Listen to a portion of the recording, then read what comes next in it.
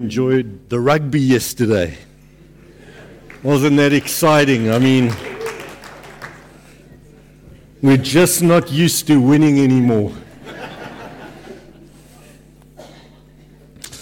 Right, we finished our series in the book of Nehemiah, and so today I want to speak to you about God's Word, because I think it's a very important subject and worthy of our attention today. For starters, can you imagine what things would be like if we did not have the Bible? Can you imagine what things would be like if we didn't have the Bible? What would we know about God? And how could we ever be sure of anything? Imagine if all we knew about Jesus was what people had passed down by oral tradition. Imagine if all we knew about Moses and the release from Egypt was through stories that had been told. How accurate would that information be that we would have today? Would we be able to have confidence in it? I think not. Here's a picture of that children's game, Broken Telephone. And you know how it works. You know, the one person tells somebody something, they tell the next person supposedly the same thing. And by the time you get to the 5th or 10th person, or in our case with the Christian faith, the 100,000th person, you're in serious trouble. You've kind of lost the message. There's something very comforting about having stuff written down, isn't there? Yes, thank you. That's why when it comes to buying things like a house or an employment contract or any kind of deal you make with another person, it's good to write it down. Why is it good to write things down? There's clarity when it comes to the written word. It's fixed. It serves as a permanent record. It can easily be reproduced, copied, and disseminated. And friends, that's why in the providence of God, He has given to us His revelation in written form. Because when it comes to clarity, accuracy, permanence, you cannot beat putting something in writing. And so that is how God's revelation has come to us.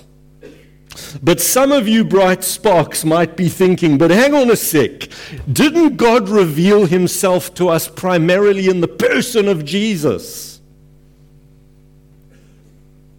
And you would be quite correct.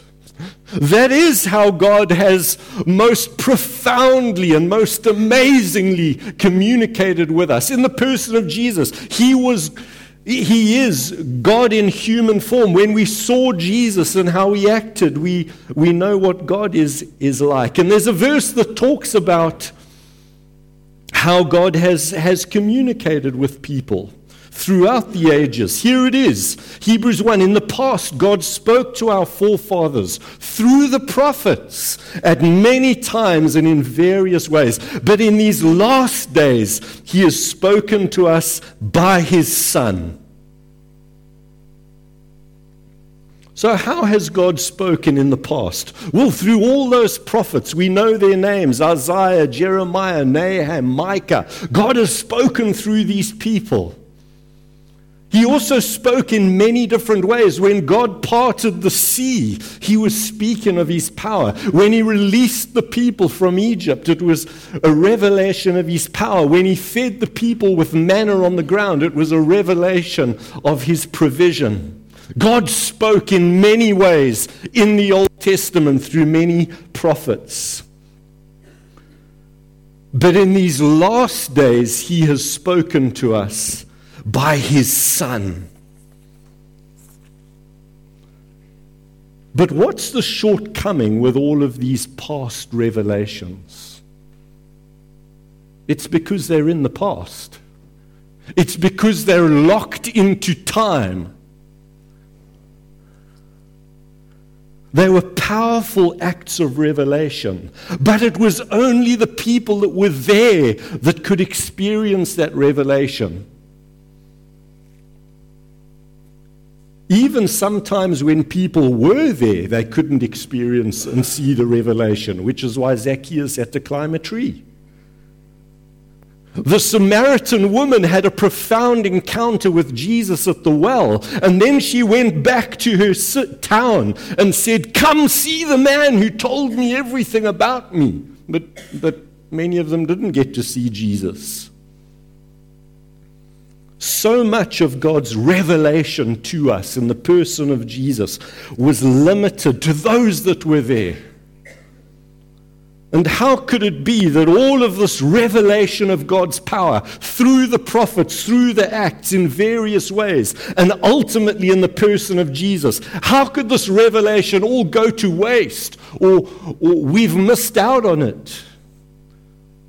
Well, in the providence of God, God has ensured that what we need to know has been recorded and put in writing for all time's sake. John 20 tells us that Jesus did many miracles and many great things. There were many ways in which God was revealed to us in Jesus. They weren't all recorded. That would be an impossible feat. But the ones we need to know about, they were recorded, John tells us. At the end of John 21, we read, Jesus did many other things as well. Not all the books in the world could contain that revelation of God, but what we need to know was recorded. I want to just show you from the Bible itself how easy it is for people to get the wrong end of the stick. Have you ever had a little misunderstanding with someone? Happens to me often. In fact, the more you talk, the more it happens. It's like a correlation right there. But here in John chapter 21, Jesus is having a chat with his disciples, and he says about Peter, "Peter, one day when you get old, someone is going to take you and tie you up and take you where you don't want to go, and it's going to be terrible. You're going to get killed, Peter." Peter turned and then looks at John, and now he's wondering, well, I've just had my fortune told. What's going to happen to John? I want to know. So Jesus, hey, what about this guy? We know you like him a lot. What about him, Lord? And Jesus says, and this is important, if I want him to remain alive until I return, what's that got to do with you? Even though the disciples were there, they got the wrong end of the stick. And they started a rumor. How's that? The disciples starting a rumor about Jesus. Verse 23. Because of this, they didn't get it right. The rumor spread among the brothers that the disciple would not die. So John has to put it in writing. But Jesus did not say that he would not die. He only said, if I want him to remain alive, what's that got to do with you? And so here in the scripture, and I know this is a subtle point, but here in the scripture we have an example of how easy it is for people to misunderstand things, to take things the wrong way. And John clarifies here for us what's going down. 2 Timothy chapter 3 is a wonderful passage about the scriptures, the holy scriptures. Timothy, we know, was someone who was taught the scriptures from infancy. That's a wonderful thing. We can really bless our children by teaching them God's ways at a young age. Protect them from making many mistakes along the way. They are the holy scriptures, we're told. Why are they holy? Holy means different, in a category all of their own. They are the holy scriptures. And what is their purpose? To make us wise for salvation. They are useful for teaching, rebuking, correcting, training in righteousness, so that the man of God may be thoroughly equipped for every good work. And what gives the Bible these properties? That the Bible alone can make us wise for salvation. That we can be thoroughly equipped, totally equipped, fully equipped for everything God wants us to do. Why is the Bible that book? We're also told in this verse, because all Scripture is God-breathed. It's not just something people dreamt up or thought, how can I remember what Jesus did and said? No, God moved these people and supervised what they wrote and how they wrote it. Peter says the same thing in 2 Peter 1. He says, above all, you must understand this. No prophecy had its origin in the will of man, but men spoke from God as they were carried along by the Holy Spirit. And the same dynamic happened when they wrote God's word. Scripture is inspired. It is the authorized biography of the life of Jesus. You know, you get unauthorized and authorized. The unauthorized or the juicy version. The authorized is the version where the person that it's about says, this is true. And this alone is the complete record of God's revelation to the world.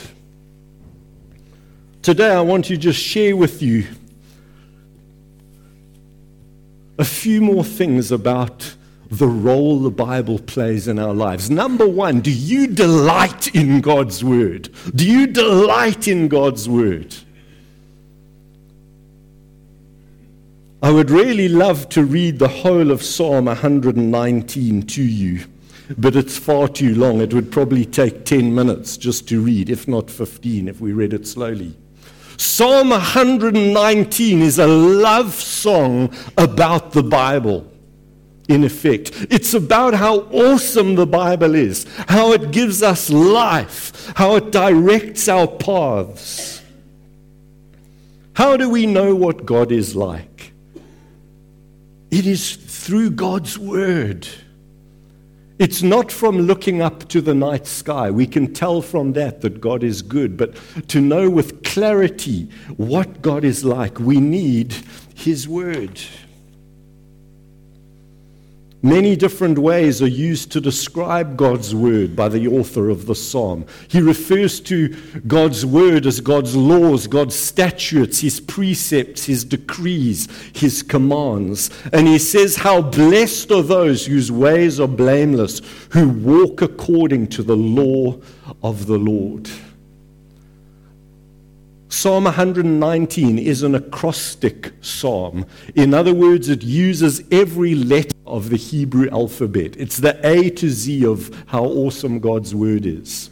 Every stanza in the psalm all begins with the same letter of the Hebrew alphabet. It starts with Aleph and it works its way all the way to the end. I don't have time to read it to you, but it's awesome. How can a young man keep his way pure? By living it according to your word. Let me jump to my next point. This is the attitude that Jesus had to God's word. God's word was Jesus' delight. It was Jesus that said in the Sermon on the Mount, not the smallest letter, not the least stroke of a pen, not the full stop, not the dotting of an I or the crossing of the T will leave God's word until everything is accomplished. Jesus had a reverence for God's word, which is why as a 12-year-old, when he was on holiday with his friends, he would rather be studying God's word and questioning the scribes and Pharisees and learning all he could as a 12-year-old.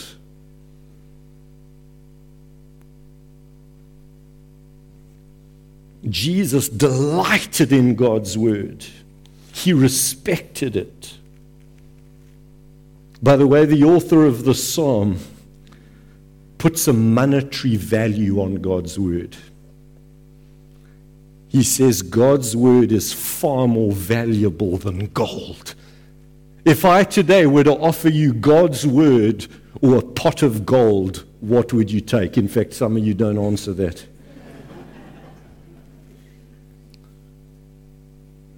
In verse 72 of that psalm, he says, the law from your mouth is more precious to me than thousands of pieces of silver and gold.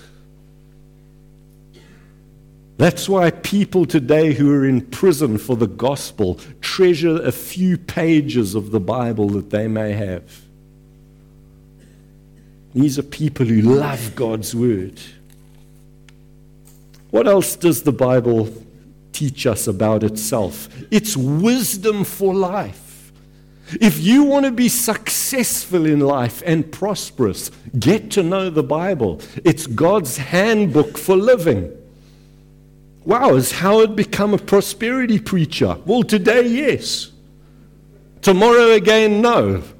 But if you want to be successful and prosperous in life, get to know God's word, live by its principles. In Joshua chapter 1, we read, "Be courageous, have faith. Be careful to obey the law that God has given to you, the revelation that you have, so that you may be successful wherever you go." And if you meditate on God's law and you don't let it depart from your mouth and you're careful to do everything written in it, then you will be prosperous and successful. I can tell that I'm in the wrong church today because nobody said amen. Thank you. Amen. We need a few amens every now and again. Following God's word is a recipe for success in life, in love, in relationships. And we can spare ourselves a lot of heartache if we take what this book says seriously. Studies show, and I know you should never preface anything you say with that phrase.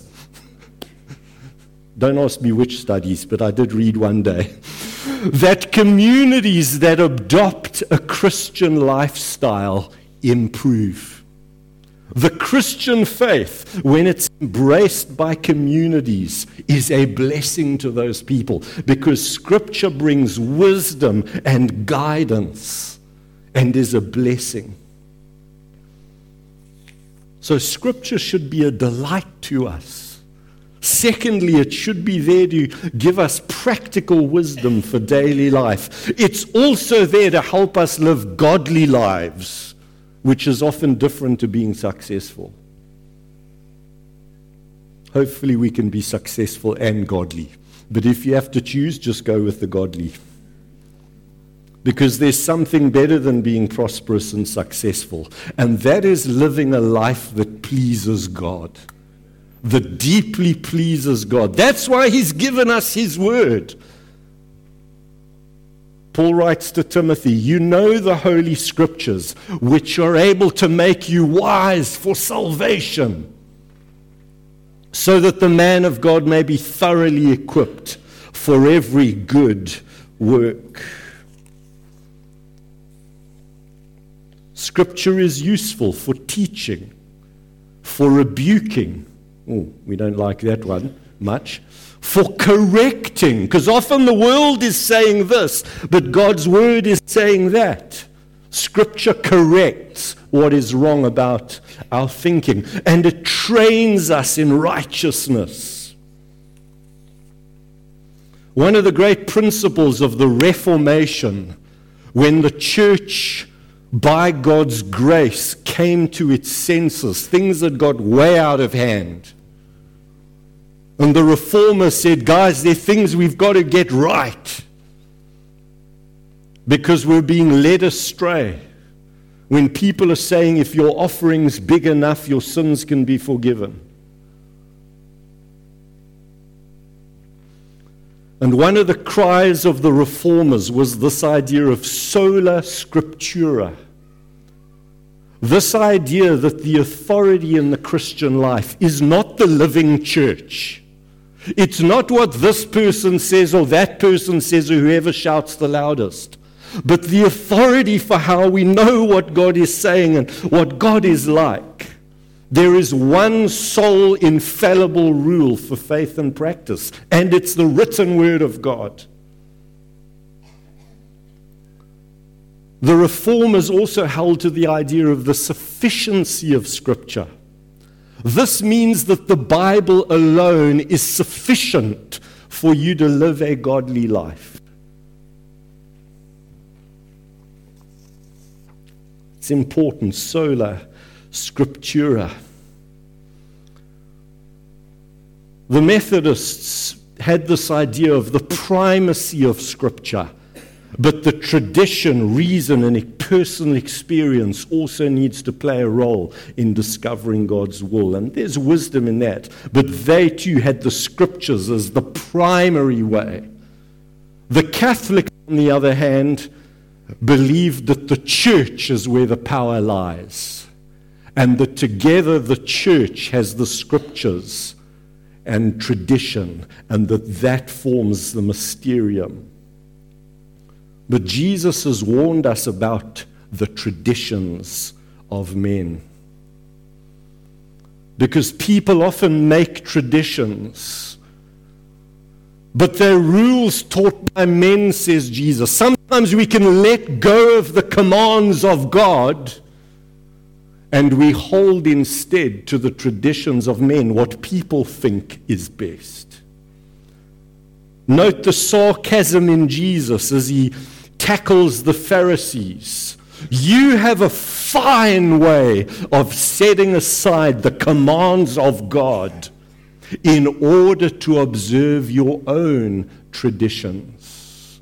We need to guard against setting aside what God has laid down in His Word to fit in with what we think is best. Jesus uses even far stronger language. Later on, he says, you nullify the Word of God by your traditions that you have handed down. And that too is why the Reformers hung on to sola scriptura. We're going to base our theology, our beliefs on the Bible and the Bible alone.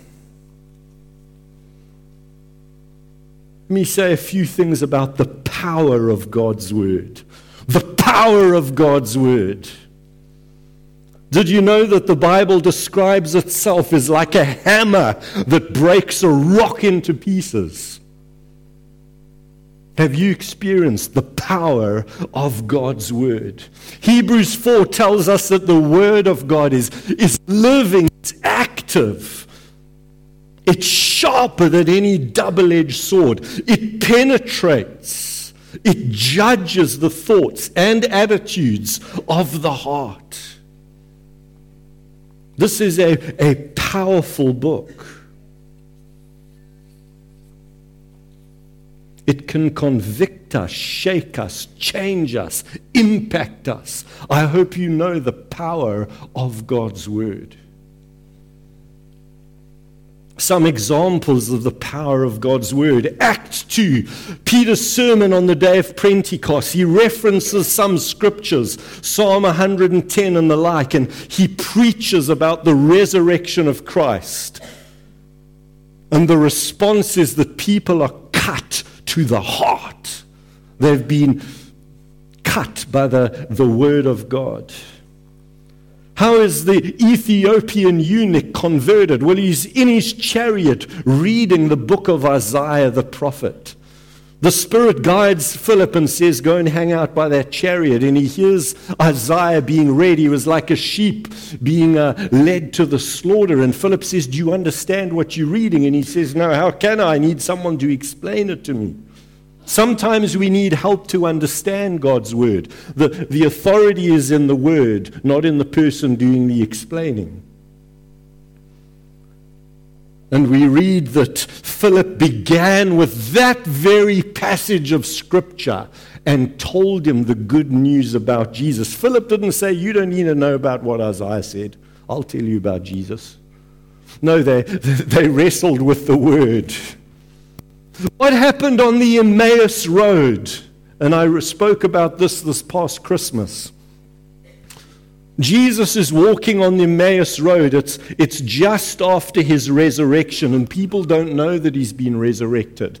And he's walking along in the Emmaus roads, and he falls in with a group of people that are talking about how terrible it is that Jesus has been killed, and we had hoped he had been the one who would save Israel. And they're very, very down.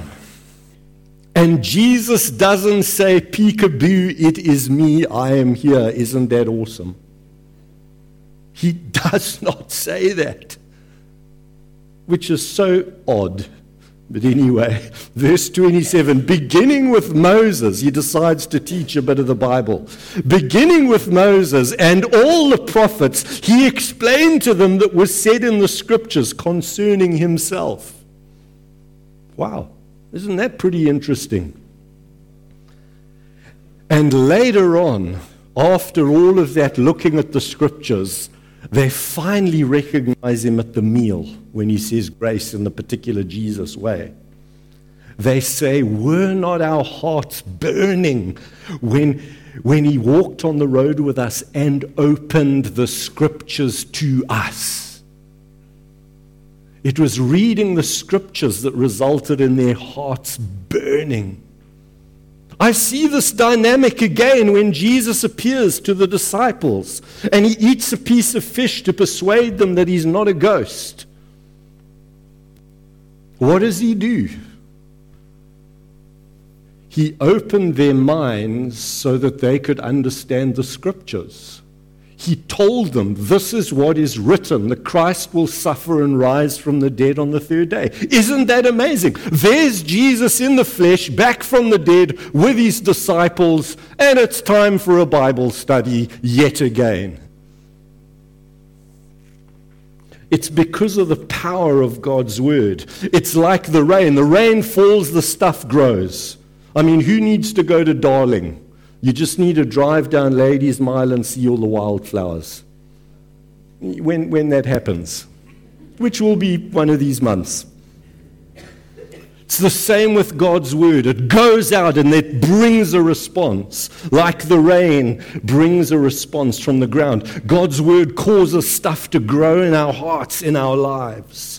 It's what we ended our Nehemiah series off with. The people getting preached to, listening attentively to the book of the law as it was read for the people. They read from the book of law, and the Levites made it clear and giving the meaning so the people could understand what was being read. Paul also tells Timothy that in the churches we are to devote ourselves to the public reading of Scripture. So maybe I should read Psalm 119 after all.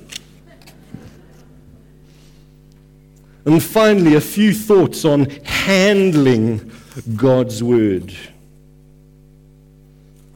It's one thing to believe in the Bible, even to accept its authority over our lives, even to believe in its inspiration and its consequential power.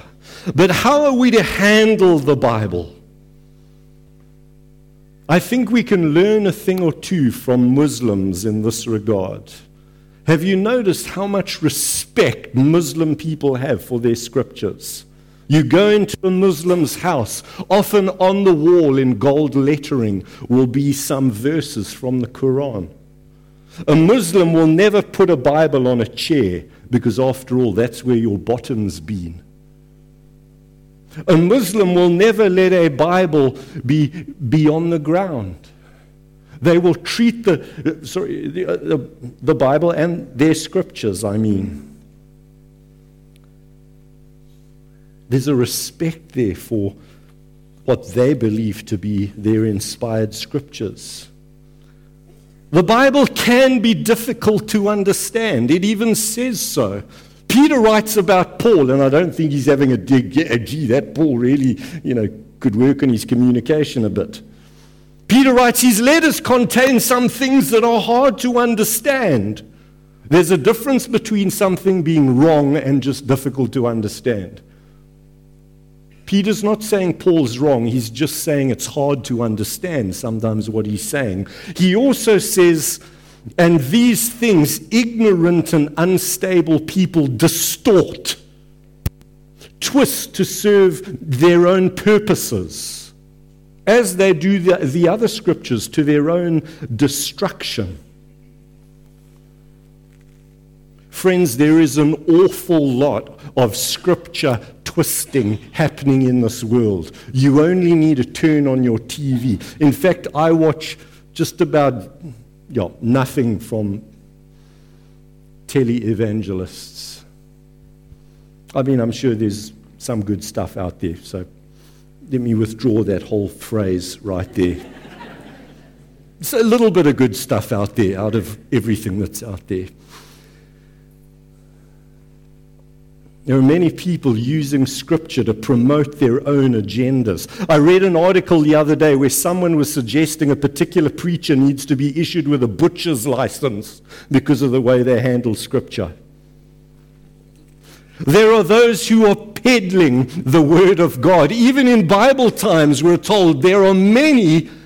Unlike so many, we do not peddle the Word of God for profit. People use the Bible to make money.